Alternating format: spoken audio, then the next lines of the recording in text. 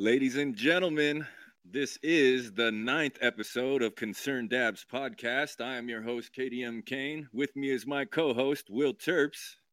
How's it going, everyone?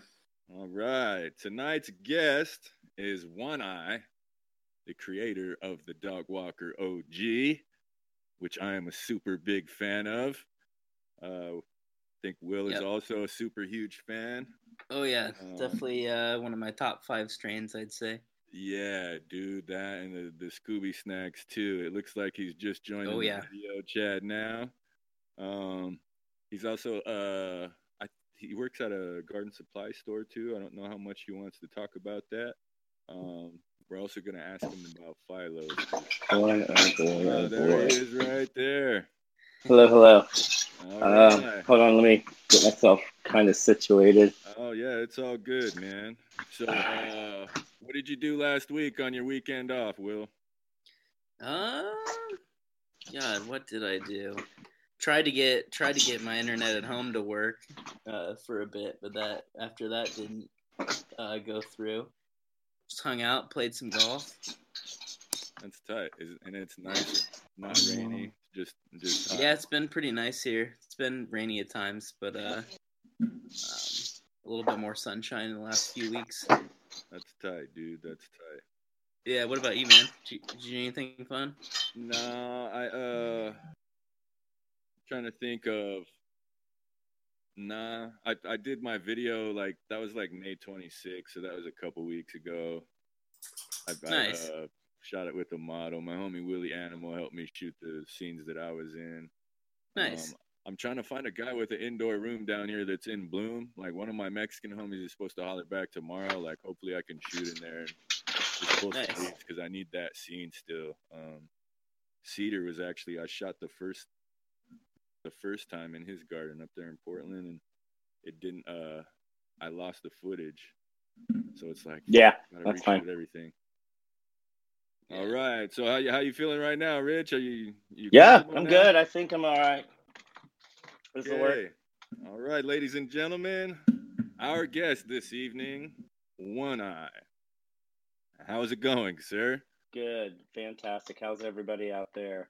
Who I got here? I see 1, 2, 3. Yeah, so I'm Katie Kane. I'm the guy that hit you up on IG. Petrelli82 is my other handle. This is my co-host Will Terps right here.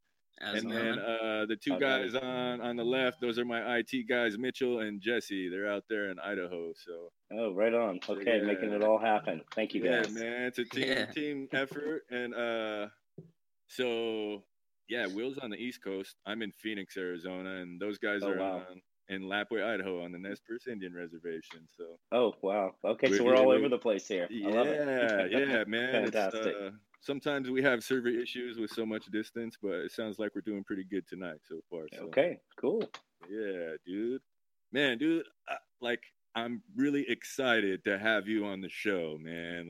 Thank you. I'm excited to be a part of this, actually. Yeah. I appreciate the invite. I really do. Thanks, dude. Thanks. I'm going to get right into my cookie cutter questions that I have. Okay. Can you please state your name, company, city, state, etc.? Are you a medical grower still? Or? Sure. So, I go by One Eye out there in the world. My name is Rich. Yeah. I work for a company called Roots Garden Supply, where I'm the director of sales. Yeah. I'll be going on about 8 years there.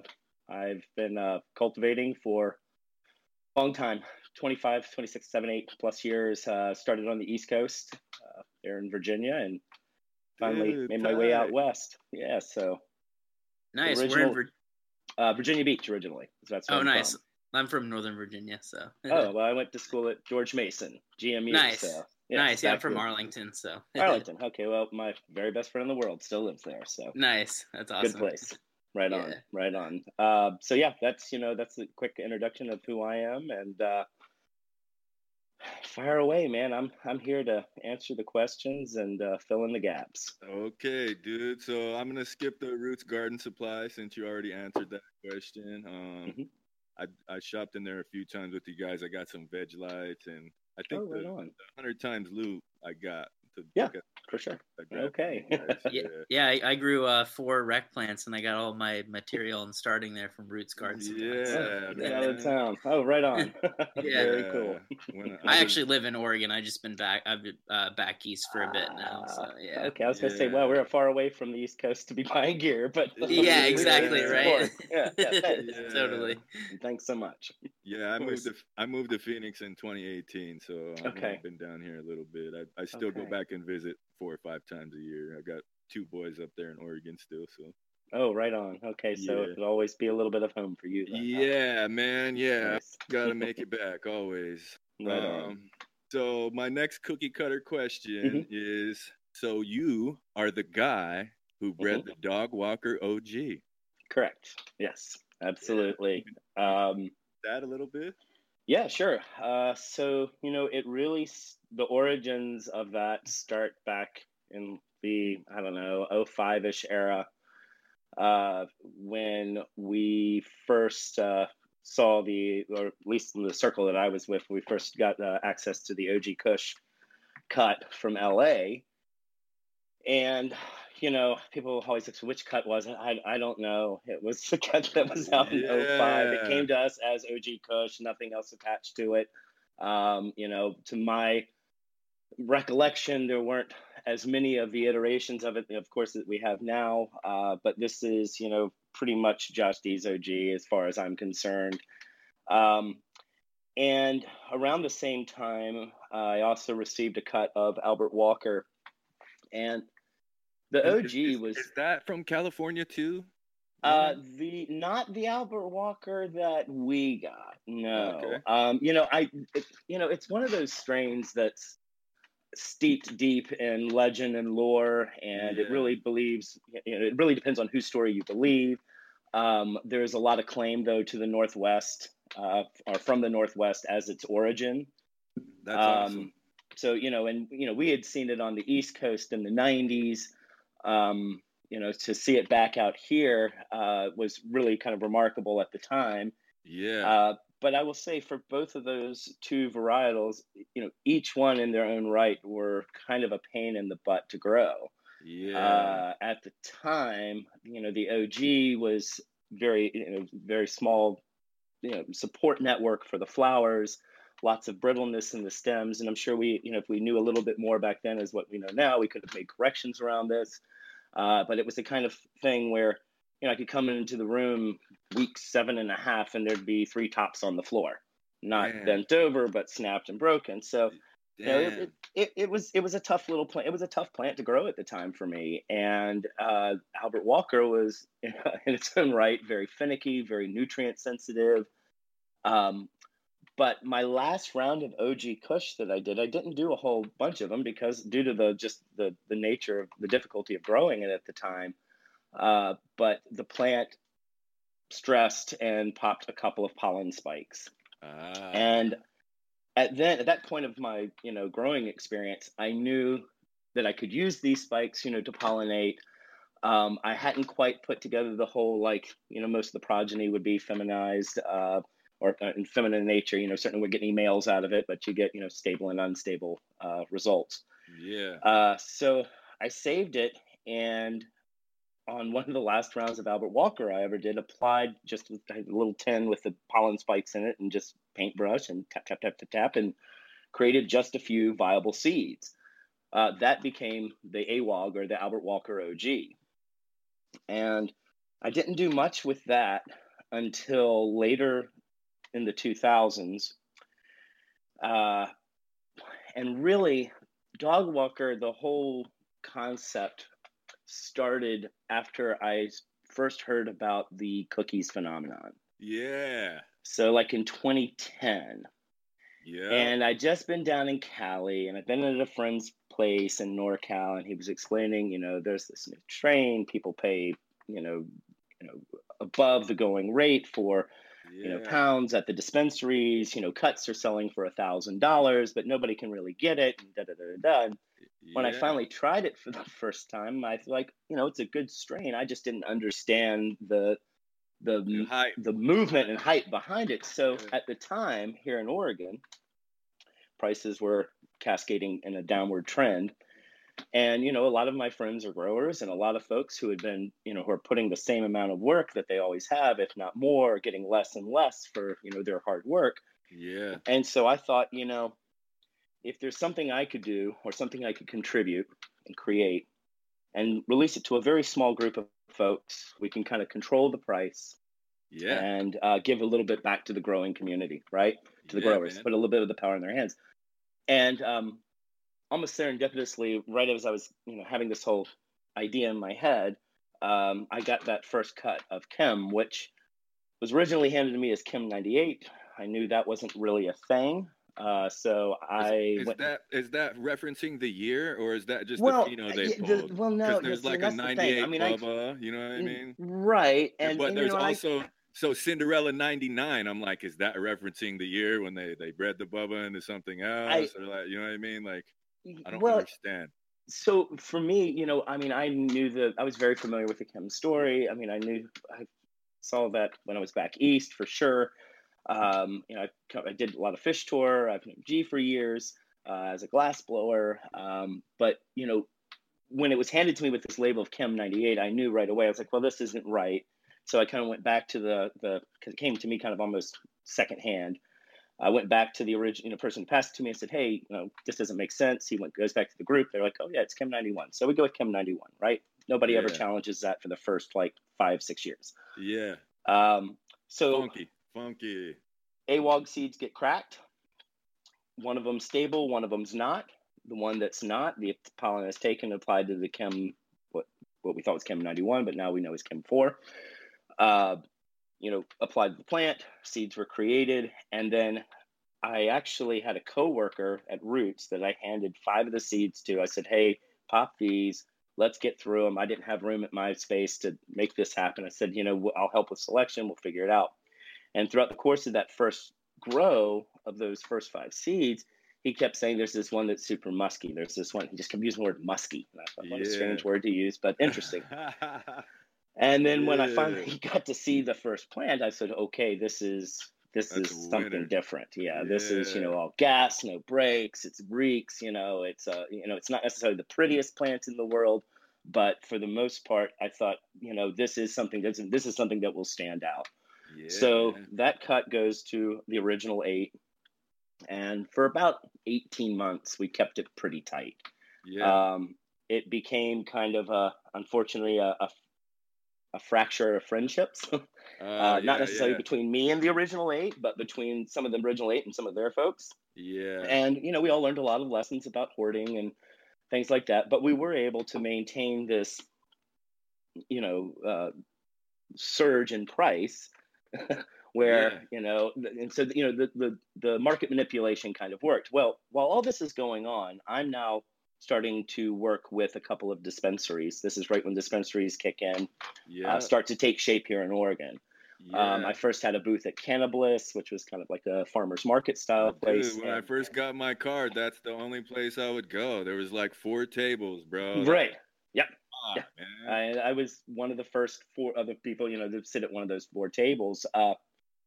And what I realized right away with Dogwalker is I was getting kind of feedback from people, the next time I saw them, about how helpful it was, stimulating appetite or their migraines. So I'm thinking, okay, well, here is something that, we're going beyond the market manipulation of it, and we're actually finding that it's great medicine for people.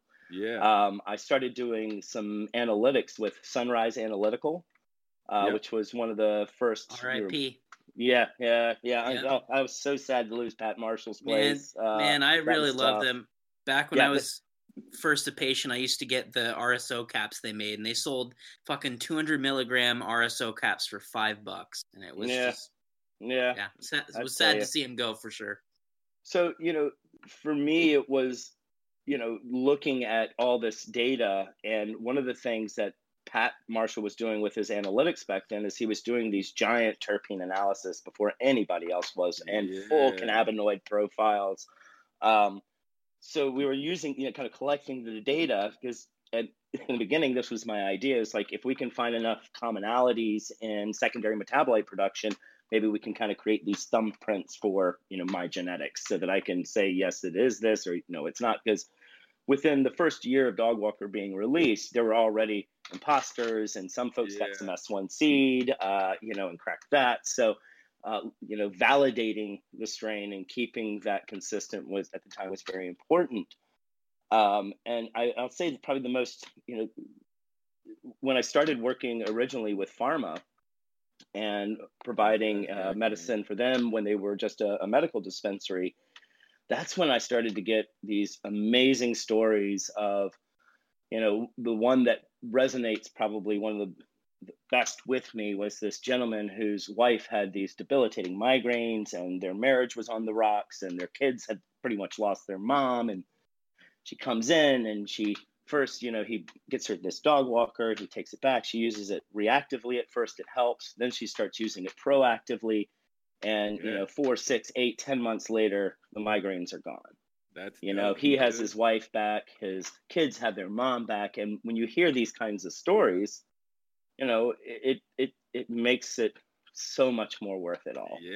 All the it's a righteous cause, bro. Yeah, and seeing it as the medicine that it really, really is. So, what started off as this kind of, non-organic market manipulation thing really turned into this wonderful source of medicine, and, a variety now that has, started to stand the test of time, and still is, I'm tickled to death that it's still relevant today. And it's still, still always is one of my favorites. Yeah, Pig Farm, OMMP Pig Farm. Whenever he'd run that dog walker, Scooby snacks, Pigs runs it all really well.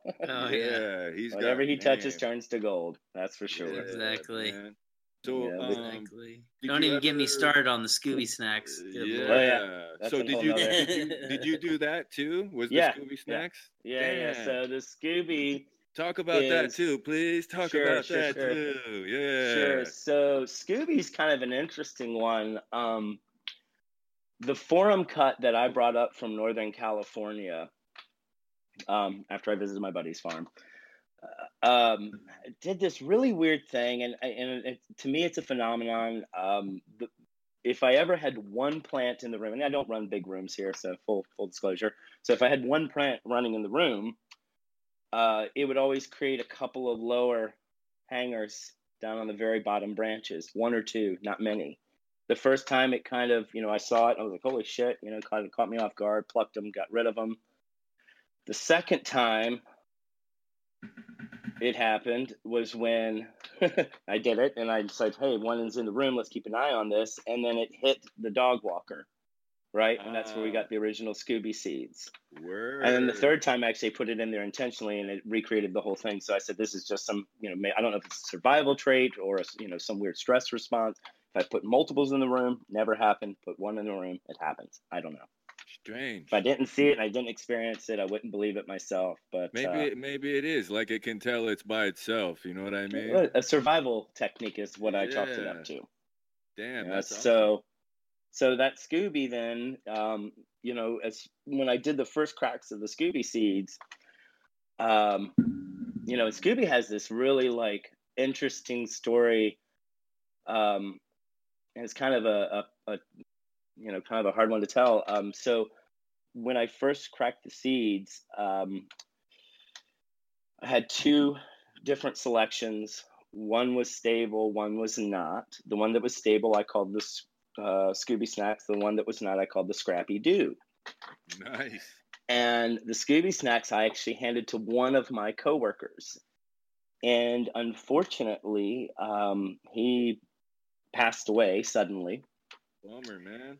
And that was pretty sad. And when a few of us went over to his house to kind of take down the garden and kind of make it disappear before his family came out, so they wouldn't have to deal with that.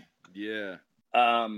I saw the two Scooby plants in the corner of the room. So I was like, wow, this is it, So I cut a few branches, wrapped them in wet paper towel, put them in a plastic bag, and then I just shredded the what was left of the 2 plants. I didn't want, as I knew it was good, I just didn't want it getting out, Yeah. And I put those in my fridge, and a couple days later, I saw Pat from Heroes. He and I have been good friends for a long time. I said, "Hey, man, here are these cuts. Run with them, take care of them." And the funny story is Pat actually had forgotten them in his fridge. And like 7 or 8, 9 days later, whatever, like was like, "Oh shit, I had this thing still wrapped up," and only a couple of them actually made it.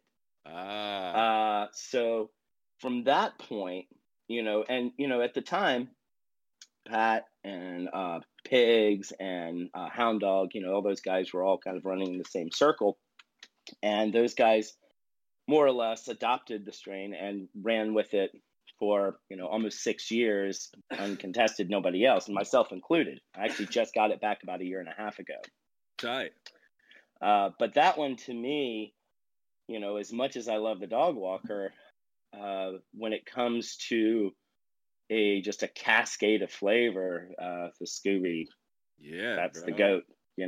For me, it really is. I mean, there's so many different layers of flavor in that strain, especially when it's done right. And that's, and one of the things I love about it is you don't see it done by a gazillion different people, not like Dog Walker, of course. No. We've managed to hold that one in. So we make sure that when I do a release of it, it's getting into a group or a garden that I know will represent it well. That's not something we want to water down.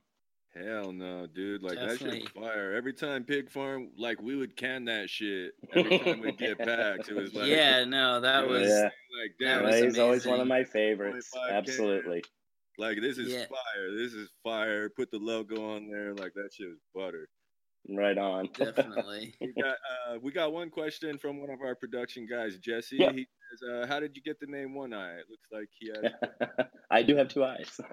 Yeah. It's kind of a shameful story. College nickname. Okay. When Frank I the was Tank. Frank the Tank. Tank. When I was in college, they would say that there was this moment where I would transition into the state of being one-eyed, where I'd have one eye open and one eye closed. Word. Generally, that was late in the night. So you see on my Instagram, my college graduation cap with one eye. If you go look the very first picture, that's what it is, right? And so I have that hat on at graduation, and of course, after you do the walk or whatever, your parents come, and you're there with all your friends, and everybody's kind of blazed and happy. And first thing my mom says, "What is this one eye thing on your hat?" And of course, all my friends were like, "You gotta tell her now." I'm like, "No, don't want to let you know, Mom, how wasted I would get." But yeah, so that's awesome. There it is. It's not it's not the most exciting story. I'm not the one I'm most proud of, but nicknames are given. Damn it. Yeah, man. You earn them. Where I'm from, bro. It's also what you do in college. Right. Well, absolutely. I was. That's what you do, college dude. Exactly. No doubt. Okay, so I'm gonna move forward with my next cookie cutter question. Did you submit the genetics that you bred to Phylos Bioscience? Yes. So I have submitted Dog Walker, Gooby Snacks, Chem 4. Somebody else submitted the Biz for me. I don't think I ever put the Wook in there. What was the parents on the Biz? That's just Dog Walker's sister. Okay. So I did a second round of seed cracks a few years after the original. And then I had a selection of one through 4. And the 4 was the one that I ran with. That is what is now called the Biz. And it's interesting. It's just like kind of flipping the script of Dog Walker as far as the flavor profile is concerned. So where Dog Walker is this like, inner rush of the woodiness with this giant gas exhale, the Biz is this inner rush of gas with all the cedar and sandalwood on the exhale. And early in its cure, it possesses this really interesting limonene note that unfortunately disappears over time. So it yields a little more. It always tests a little higher. So it's just a sister. That's it. Tight. And the Wook? The Wook that's Albert Walker and Forum Cut, right?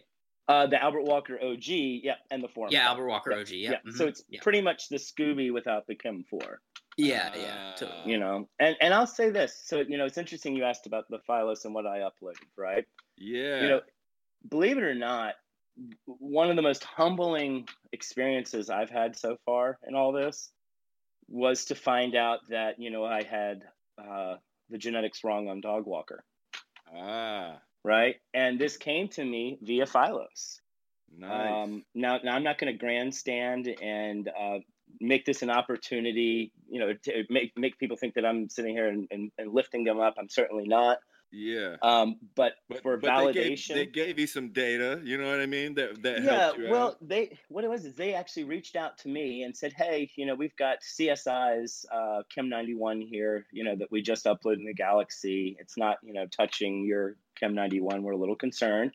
They said we're going to run a couple more tests, and next day they reach out and say, oh, well, you know, it's exact match to their Chem 4. So I was actually on the East Coast, driving from Virginia Beach to DC, as a matter of fact, when this call came through, and I immediately reached out to my buddy Bob Hemphill. Bob's kind of renowned as the librarian. He's a holder of many genetics, and certainly all the chem genetics. Nice. And so when I asked him a few questions about, you know, well, he actually asked me a few questions about, you know, the look of the plant, the amount of stretch, the nose. And then he came up with this one little detail that really resonated. He says, hey, you know, do you have problems with the flowers bronzing after, you know, a month or so after takedown? I said, man, if I don't care how I store it, you know, if it's sealed, if it's vac sealed, it always, you know, starts to turn. He said, well, that's the plight of Chem 4. And so he kind of helped to validate what Phylos was suspicious of. And, you know, then I had this wonderful time of reaching out to the community, and I was really nervous about it. You know, I didn't want people to kind of clown on me. Actually, everybody was really receptive, just to say, hey, look, guys, you know, I was wrong. We need to, you know, and for the purpose of accuracy, you know, update your files, update your lists. Yeah, I couldn't really get any website to do it, but, you know, so now, you know, there's a load of sites out there that list it still as Chem 91. And I've sent emails, but yeah, pretty much all in vain. But, you know, so out of that, you know, that is something in my relationship with Phylos and uploading my genetics that did prove to be a positive. Okay, so that leads me into my next cookie cutter question, I guess. Sure. So what was your take on doing business with them back then when you first submitted those? Was somewhat positive, correct? Yeah, so I mean, I actually interacted with them extremely early on when they did like an oral history. The oral history was, you know, trying to map the movement of cannabis across the globe from its origins, and then as it moved and people moved across land masses, trying to kind of track and see where it went, and then looking at, you know, when do we start intentionally breeding? When is there just open field breeding? You know, it was a very interesting discussion. And at the time, you know, I was invited to sit on this panel. We did it at Pharma, and it was a wonderful event. And I met some really nice people. And I thought, you know, here's these guys, you know, the owners, who are definitely scientists. You know, they're certainly smarter than I am. But they want to bring this science to our community and do it with it, you know, for and by the community. I didn't see them as the, you know, the overlords or the overthinkers that, you know, eventually they may have evolved to become. You know, so in the beginning, it was like, here are these guys who grew up going to country fair, and immediately that gives you like, you know, they're okay. They're okay. Yeah, they're good people, you know, yeah. and you know, that kind of gives you the thumbs up. And you know, they were like one of us.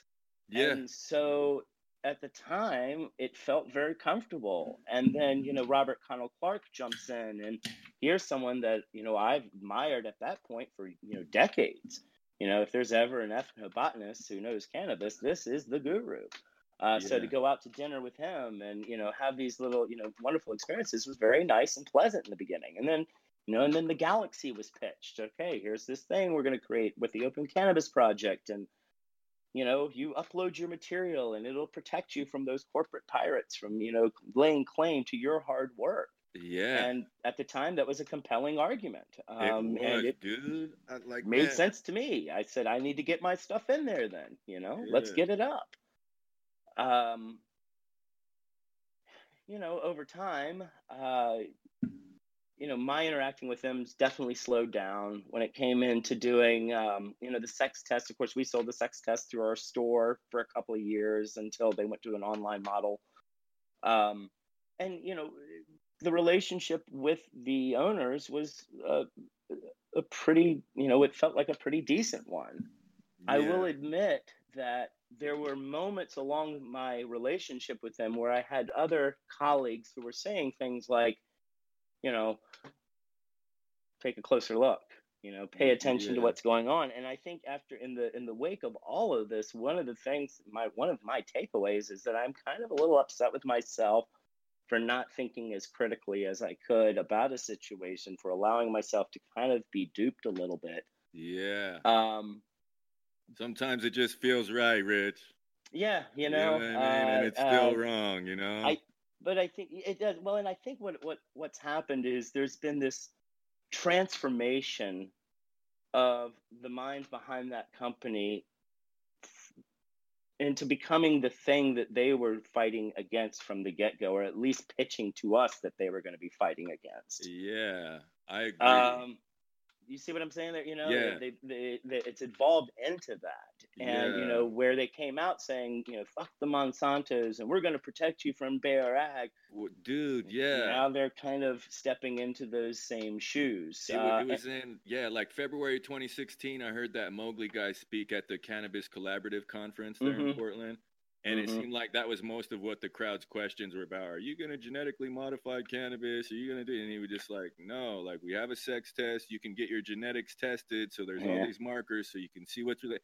And I was like, that's cool. You know what I mean? And anybody who I knew who was breeding, I'm like, yo, you should send your shit in just to see what it looks like and see what it's related to. You know what I mean? Absolutely. I suggested it to everybody because I cracked a lot of seeds in my day, but I never had the balls to try and attempt it. I was afraid every single time I saw fucking pollen sacks. I was like, hand this to the homie who breeds. You know what I mean?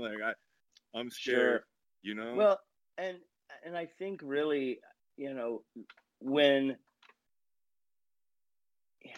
when we were having kind of the early days of involvement with the company, like I said, everybody looked at it as a step to not necessarily securing your IP, but at least insulating yourself a little bit from what was the impending doom. When Big Ag gets involved, right? You have some sort of record that this was what you submitted from your work. It's public domain now, right? And that at the time it was very convincing. And since we've gotten to where we are now with it, so much has come out that troubles me in the sense that there's two separate messages from that company. There's the message to the community, which is me, right, and everyone else, and then there's the message to the investors, and those two messages couldn't be more different from the other. Exactly. And when you get to a point where you realize in your business that you're not generating enough income off of things like sex tests and galaxies, and you have to step into the breeding world, well, the way that you announce it isn't to stand on a stage and kind of pound your chest and talk about how all other genetics are going to be obsolete when you're done with this project. Hey man, to me that's a little offensive, but whatever. The way you announce it though, it couldn't have been done more. Just smack in the face. I'm trying to think of the word for it, but smack in the face. Yeah, it came out thumping on their chest, and then the feeble attempt to clean up the PR mess, the attempts to fix that were equally, if not worse, of a slap to the face of the community. And look, I am not one of those people that thinks that they've taken everybody's tissue and they're going to be, tissue culturing it and pulling genes and, CRISPRing and shit like that.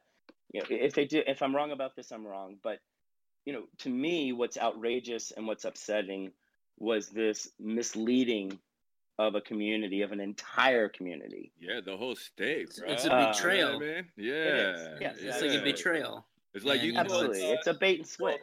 You It's weren't bait going and to switch. You got to have some kind of heart, some kind of mind to knowingly do that to a whole community. Absolutely. It's like, Yeah. you know, I can't even like speak to the type Right. of person that it takes to do that, you know, to like, Well, someone who's calculating and you know, lacking of emotion, maybe. Yep. You know, sociopaths are really good at that kind of stuff. Yep. You know, and really good business people are generally sociopaths.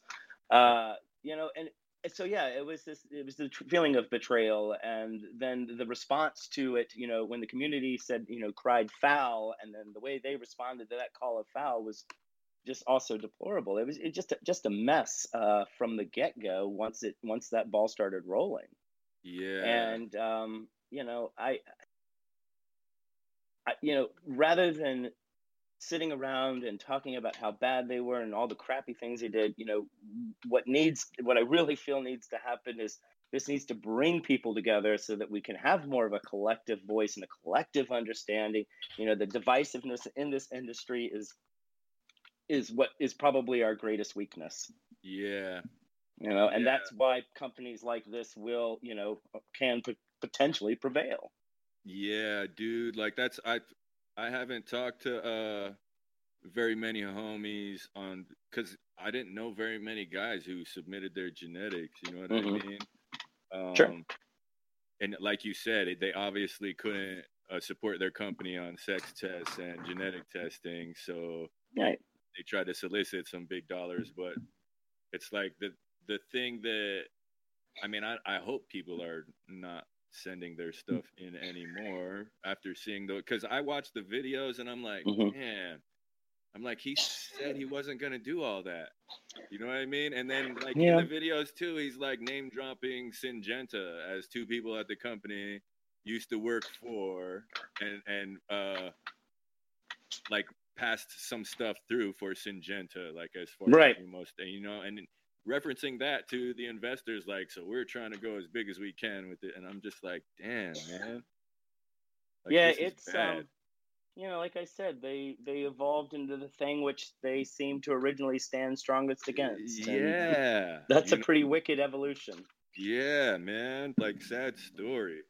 So, I guess that's my next cookie cutter question is like, what's your take on doing business with them now? Do they still no like contact you? Do you like is it I mean, I've had a conversation or two with current and ex folks that work there concerning this. Yeah, Dick Fitz, he did the High Times interview, right? Yeah, that was pretty sad too. That was pretty damning, and I was like, that was pretty bad. You know, the I can't remember Dale, the plant patent attorney. The article that I posted on my page a couple weeks ago, you know, came from the plant patent attorney that was originally hired by Phylos and the Open Cannabis Project to do work. And you know, his article is to me the most to me one of the most well written ones, and also most revealing. He really brings a couple points to light that haven't been mentioned in other articles that certainly cause reason for concern. So yeah, you know, currently, you know, I've no interest in doing business with them right now.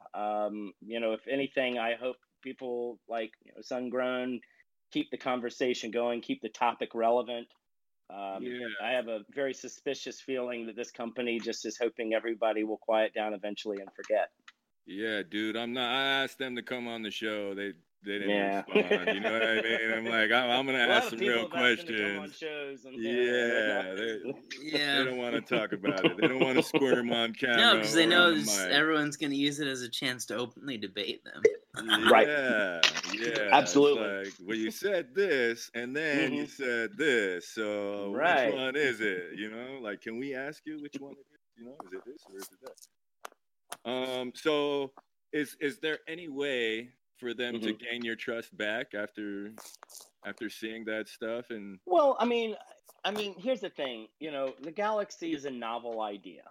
Yeah, it's a I cool thought it little was trinket. dope. Yeah, It's dope, but you get what I'm saying. But like in the grand scheme of things, it is, you know, it's not a deep diving tool. no, Without chemotype analysis and stuff like that, without a bunch of males in the galaxy, which you don't have, you only have a little bit of the picture there. And yeah, granted, it does help. Like I said, it helped to validate I had Chem 4, not Chem 91. That was a good thing. yeah, But other than that, I don't buy the sex test kits. I do things, I guess, yeah. the old-fashioned way. Same, dude. Um, I really I thought that was a time saver. I was mhm. like, damn, this is tight. But I wouldn't either because it's like they could still peel your genetics from that little snippet you send Well, in and to they have can, sex. but once again, like, I am not under the belief, or I do not possess the belief that they're systematically stealing tissue and creating genetic from the, creating, using that for the genetic breeding process.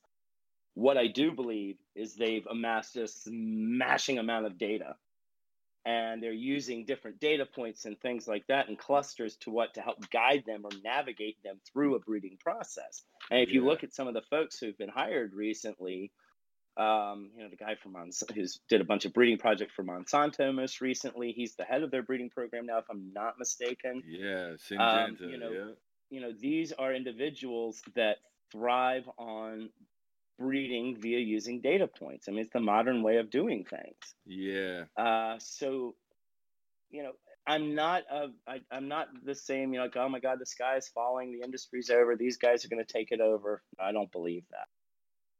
Will their existence, if they do exist in the future, make it harder for some folks to navigate? Maybe, but we've never been without our challenges in this industry. yeah, Um, we've overcome a lot of hurdles yeah. over the years. I know I have. Hell I've yeah, dude. been faced with a lot of different adversities, and just Mad figure out how to L's, work away over it. mad L's, bro. You know what I And mean? commenting on the Phylos Galaxy too, I remember it's different for sure. But I remember when Sunrise did like strain match, they if you get something tested, they'd say what percentage match they had it with another strain they tested. I feel like that's pretty similar. A little more detailed with the Galaxy, but in general the same idea. Yeah, no, absolutely. And, and he was just doing it via chemotyping versus Right. genotyping. Yeah, no, Right. absolutely. Chemical analysis versus gene analysis. And I thought that was, a cool approach as well. Absolutely. Yeah. I mean, there's nothing really at this point that, that company would have to offer me that would make me want to do business in the future. I'm not going to ever be a part of your breeding program. So, Yeah. Exactly. No males for you, no beans for you, no cuts for yeah, you. none of that. Don't come by the store, please. Like No, we don't please want that around here. Yeah. Like that's awesome, dude. Yeah. So yeah, I would consider that relationship severed. Yeah. Well, that's good to hear, but also sad to hear, because it's like, Yeah. man, like it sounded like a really great idea in the beginning, and it's like, well, It was you know, until pivots were made and promises were broken. yeah, dude. Okay, so my next cookie cutter question, what are some of your goals in the industry? I mean, for me, just to continue, try to make as positive of an impact as I can. I don't want people to get the idea that I'm some like major scale breeder. I'm a small grower that does some breeding projects on the side. I've Yep. had a couple of good ones that have worked out well for me, but at the end of the day, I want to make sure I'm making a positive impact and contributing things to the community that will appreciate and will appreciate for a long time. I don't like one trick ponies. I want No to, doubt. when it comes to genetics that I release into the universe, I want them to, stand the test of time. I want them to last for a decade plus and Yeah. still be relevant, and not, fade into the night after, a 12 month pop off. And part Yeah. of that, I feel like too, is making sure that you're stabilizing genetics too, because so many people nowadays, it's like, Sure. yeah, maybe they select and work through a few different males, but then when it comes to the next project, it's like, oh well, we selected this, I don't know, Berry OG male through 50 plants, and it's awesome. Sure. And now we're going to throw it into Forum Cut because Forum Cut's great, and we're not going to test the offspring. We're just going to start selling them as seeds, 100 to 10 pack. Yeah, I mean, here's the thing, and I struggle with this. I always weigh back and forth. Does this project? Do I want to do a project where I'm eventually getting to a for seed release? Or do I want to work through a genetic to make that next clone release? Because you have the clone release and the seed release, and really the answer is, I'm kind of in the pursuit of both simultaneously. But male selection, for example, is really, really important, and stressing males is really, really important to me. It's it's not just use the two males you have and one looks stronger than the other. I mean, I do drought stressing. I haven't done too much photo period stressing. Some folks do the nutrient stress as well. A little bit of nutrient stress doesn't hurt there. But I think that's also something that's missed by a lot of newer breeders is the stress of males. Yeah. Males can be just as unstable as a female. Well, dude, and also much of the genetic material from the male will come out in the female offspring, correct? Correct. Like, that's why you select them. Picking the male is of the utmost importance because more of that genetic material will make it into the female offspring than the male offspring coming from that parent, correct? Yeah, I mean, the male can kind of drive the car, so to speak, or drive the bus, so to speak. But really, what when we're talking about stability, we all focus on the stability of the female plant, but there's also stability issues in male plants as well. And so, that drought stress of male, letting it go to a sag, multiple times throughout its cycle, both in veg and in the flowering process, can be really telling. When you see a bunch of nuts hanging and then a few pistils pop out, that's not the male you want to use to create that next or even start that next line. So, male selection is very important. And then testing that progeny, something that I think a lot of folks who release, 25 new strains all at once and, people grow it out and nothing stable. They're getting lots of perms and a lot of selfing. I think that doesn't necessarily do a good deed to the industry or to our image.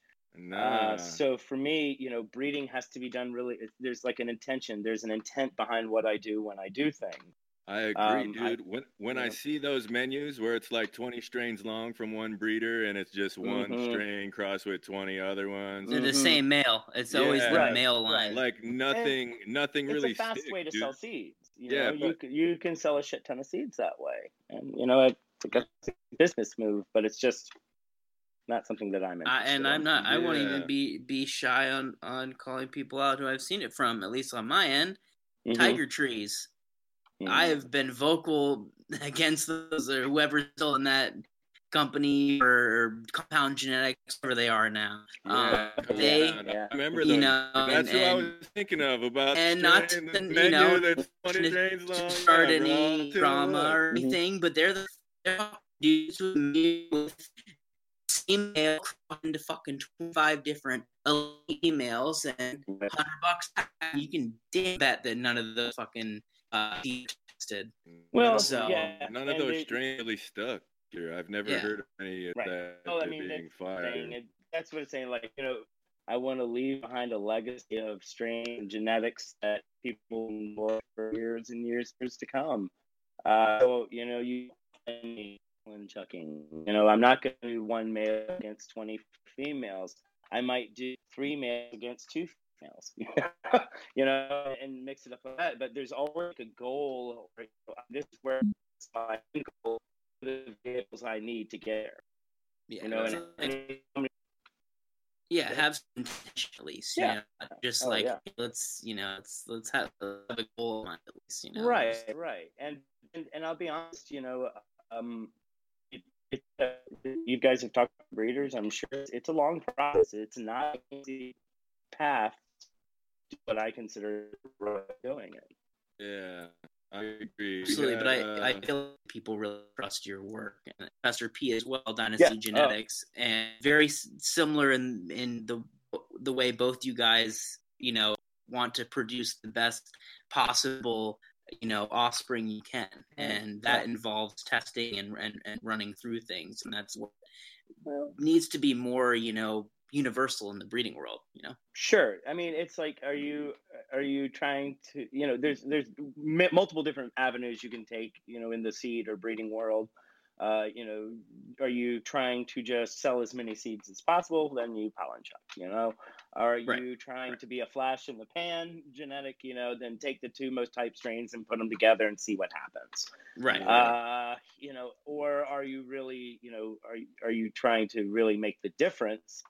And that's where your breeders with intent, and Professor P is definitely one. I'm a big fan of Duke Diamonds. There's a bunch of other folks out there that are friends and colleagues that I think that are all doing it for the right reasons. They aren't out there pollen chucking. Yeah. Matt Riot is a friend of mine. Some people, go back and forth on him or whatever, but he is a friend. He is a good breeder. He is someone who breeds with intent. And so to me, those are the things that. That's something that's very important. But there's lots of clowns out there and a lot of people who are in it to make as much money as they can, as quickly as they can. Yeah. And they, they'll be around for a little while. They won't be around forever, though. Yeah, dude. They'll fade in and out. Yeah, man, serious. I'm a fan of certain guys' work, and I'm not a fan of other guys' work. You know what I mean? Yeah, it's life. And the thing with breeding, at least in my opinion, is when you take a close look at people, you can tell, pretty early on whether, there's breeding with intention or not. What Sure. the, Sure. what the goal is. Well, yeah. I mean, if if your first release is, cookies on the Hawaiian Blue Cascade ice cream cake, whatever, and that's your first release. Well, my guess is you didn't test anything. It's probably not very stable, and you're in it just for the money, right? Yeah. But if you've taken the last 2.5 years to use building blocks to get to this final release, second, third, fourth progeny out, then yeah, you've put the time and effort in, as you're doing this for the right reasons. Yeah, man. But it takes all kinds to make the world go round. So, people will chuck that pollen. Yeah, dude. I agree. Like, whatever. I can't knock the hustle, but I'm gonna spend my dollars somewhere else. You know what I mean? There you go. There you go. Absolutely. So, my next cookie cutter question: What are some concepts or ideas that you would like to promote for the future? I did this on another interview not too long ago, and it just talked about just maintaining and having integrity. That's something that I feel like this. In the early days there was code. Yeah. And you were judged. You were certainly judged by your level of integrity, the amount of ethics that you possessed. Yeah, man. He's circles solid. were tight for a reason. Guy is solid, yeah. Right, and there seems to be less and less and less of that as more and more individuals flood into this industry, and just doing what you do with integrity, I feel, is so important. You're known. You're going to be known by your reputation in this industry. I've come to find that out very quickly. Your reputation can travel around the world before you know it. Yeah. So do things for the right reasons, and stop doing things for selfish bullshit. Pull your ego out of your ass and be a real person. Yeah, dude. I'm and I see it so much, not only in the store, but as I go out and I visit different farms and stuff like that, you can tell who, the folks that have the higher levels of integrity, their people are happier. When I talk about the people, their staff, Yeah. Their farms work better. Yeah. The plants look healthier. Good But I vibes, think, man. but that shit really does trickle downhill. And if you're flooding the valley with good vibes and respect, the valley will support it. It'll support that growth. And it's also, you've got to be really good to your people. Pat Pooler said something once that I thought was so very profound, and it's like, and this is something that somebody else told him, but I'll share it with you guys. And somebody once told him that you have to remember that it's your dream. It's not their dream. Yeah. It's your dream. But they're the ones to help you get to the reality of making your dream come true. Hell So yeah. you got to take care of those people. Be good to each other. Yeah, man.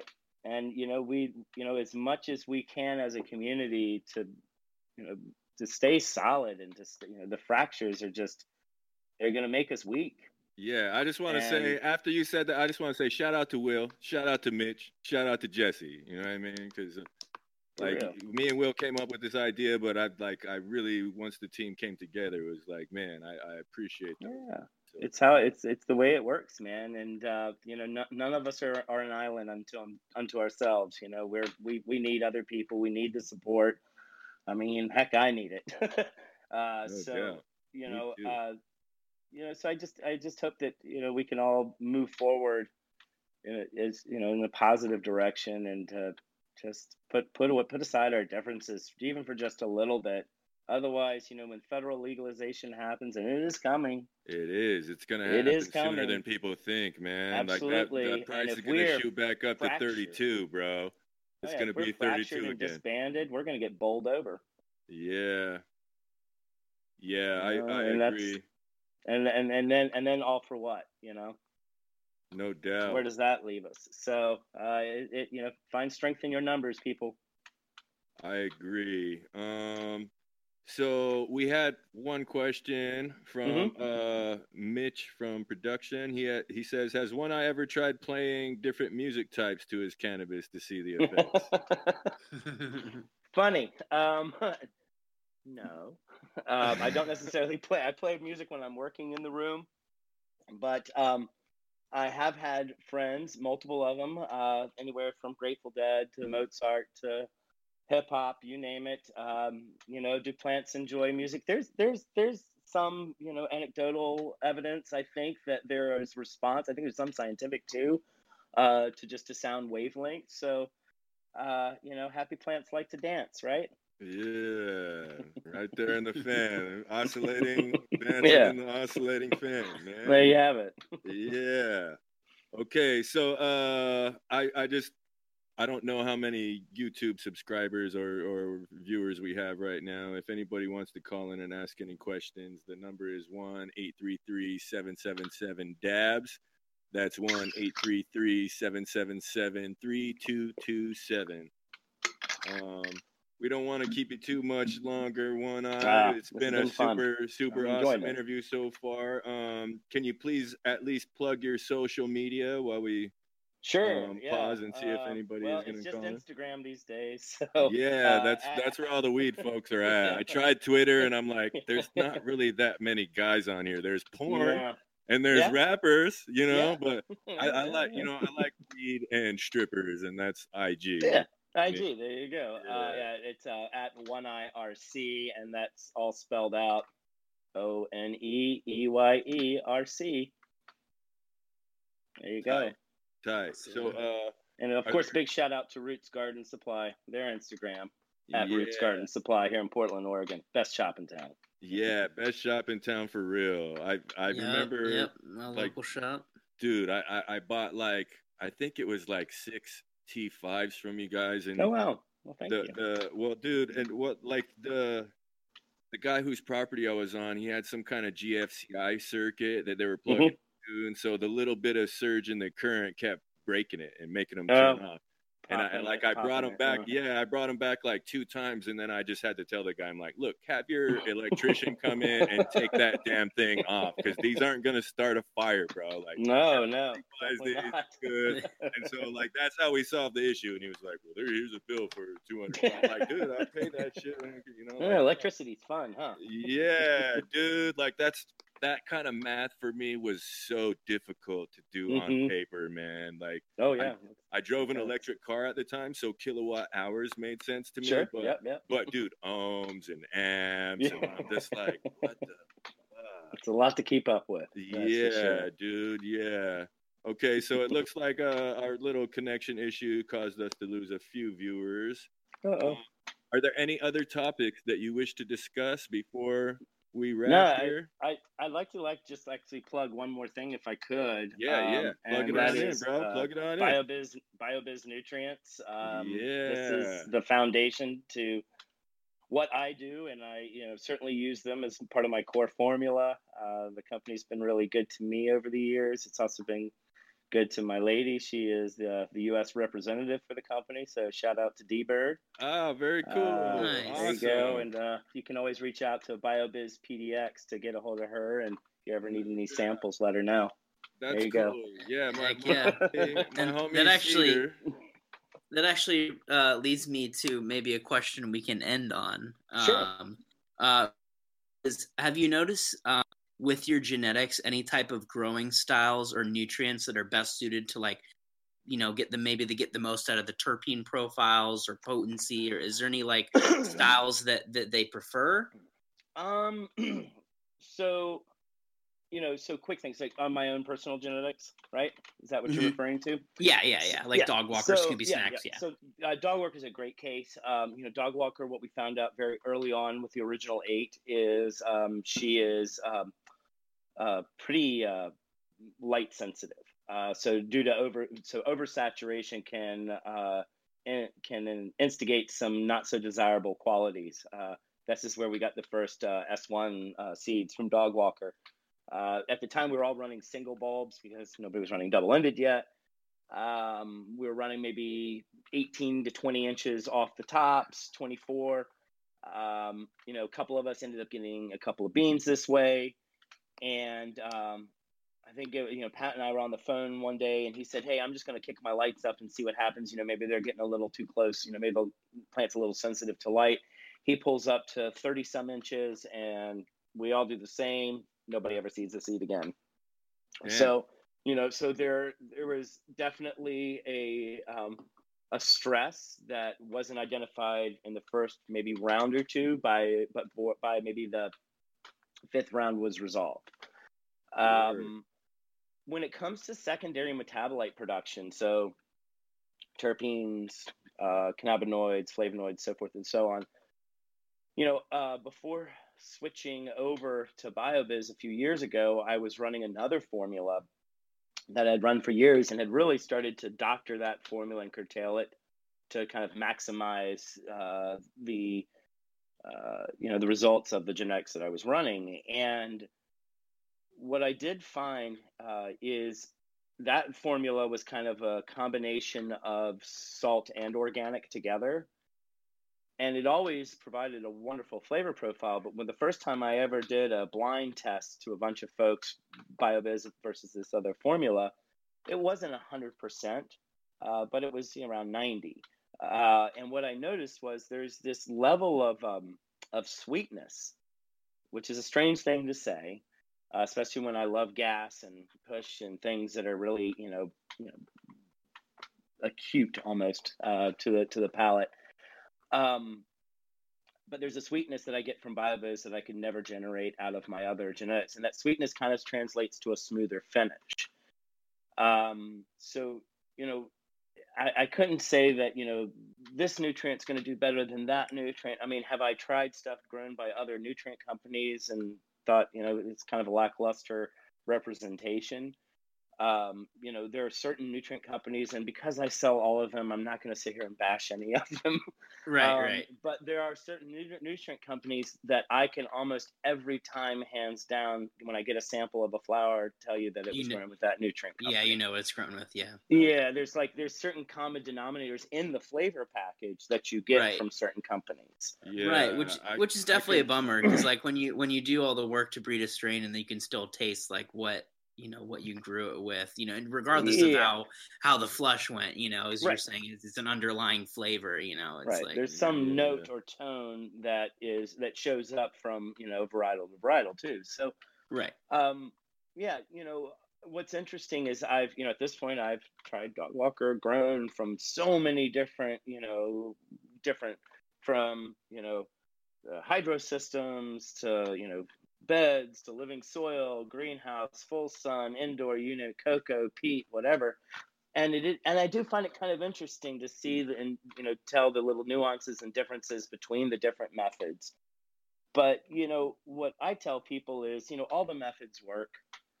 What I think I would my one handoff to folks is just stick with a method and learn how to tailor that method and those nutrients to your genetics that you're running specifically at that time, so that you can get to that full genetic expression. Don't let your first run and having a sickly plant be the final judge and jury of whether that plant was good or not. Run it a few times. Try to get to a healthy run, for crying out loud. I agree. I see a lot of people who have a shit round because they had bugs or they had PMN, and then they want to bail on the strain. It's not the strain's fault that you had those problems. User error. Yeah, that's user error. And something tells me if and I've seen it in my own garden. I mean, I've had issues over the years. Don't get me wrong. I mean, when I dealt with root aphids 8 years ago, or whenever that was, I had some pretty miserable runs. And that Dog Walker wasn't as good as the Dog Walker that came out, when I didn't have those issues. No doubt. So that's man. I gotta say, shout out to my homie Cedar too. He used to work there at the store. And he always plugs in the BioBiz, and so does his brother Ush. Man, they're always like, man, grab that BioBiz, and I'm like, not to hear you say it. I'm like, He's I know where they got it from. You know what I mean? I'm right on. He was a pleasure to work with, and we still get to see him quite a bit. So we love that guy. I try to hit him up when I go back to Oregon too. Oh, right. I was gonna say it's kind of like me when I'm playing golf. I can yell at the ball, I can yell at my club, but ultimately it's me. Mm-hmm. User error. That's it. User error. User error. Now, if you got a clone from somebody and it came with an STD, then okay, that may not be user error. But anything short of that, it's on you. It's on me. And that's why I don't have partners. It's good to keep everything in someone else for something that goes wrong. I want to be able to shoulder all the responsibility and yell at myself. I can I'll bet on myself because I can deal with the L. You know what I mean? Absolutely. But it's like, man, if I have to trust too much to someone else, it's gonna piss me off when we lose. Oh yeah, no, that's why I had my last partner in 97 or something like that. So it's been a nice run. Dope. You're doing well for yourself, One Eye. Oh, thank you. I appreciate you guys. You guys are too cool. Thanks so much, dude. This is a lot of fun. Really, I'm enjoying myself. Really respected man in the community, dude. We just really want to thank you for coming on the show. I hope we can do a follow-up interview sometime in the future. Sure. I had one more question. Are you going to do any seed releases of any of the stuff you bred? And then another question from Mitchell is how many strains have you bred to date? Oh God. A lot, right? Right. It's so like, let me start with your question first about the seed release. There might be a collaboration occurring here in the near future. I mean, it's still like announcement-wise. Probably, if I'm being very blunt, 12 months away. Okay. These things take a long time. Yeah, man. But there is a lot of potential for something here, collaboration coming down the pike. I can't really, that's about all I will say it and divulge. Okay. But it's something that I'm pretty excited about. I think something the community will be pretty excited about as well. Yeah, I want some beans. I'm trying to buy some beans. Yeah. And then I'm also like literally in the process of going through. I just cracked like 17 new crosses, and I'm gonna go through those and see what pops. Kind of looking for that next new cut too. So word. Yeah. So we'll see. Always little irons in the fire. Like I said, the seed thing. I've batted back and forth. I actually started a project last year, but kind of bailed on it this year. But someone I spoke with a close friend about a week ago or so, and we kind of stoked the fire together, and we've decided to forge a path together. So stay tuned.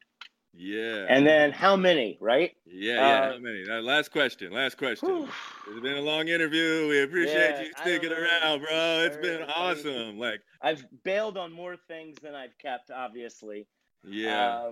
So I don't know. We're probably in the 40, 50 range, I'm guessing. I don't know. I've never really sat down and thought about that, but rough estimate between 40 and 50 crosses probably. And that's starting in, what was the year we started with the actual crosses? Like 98,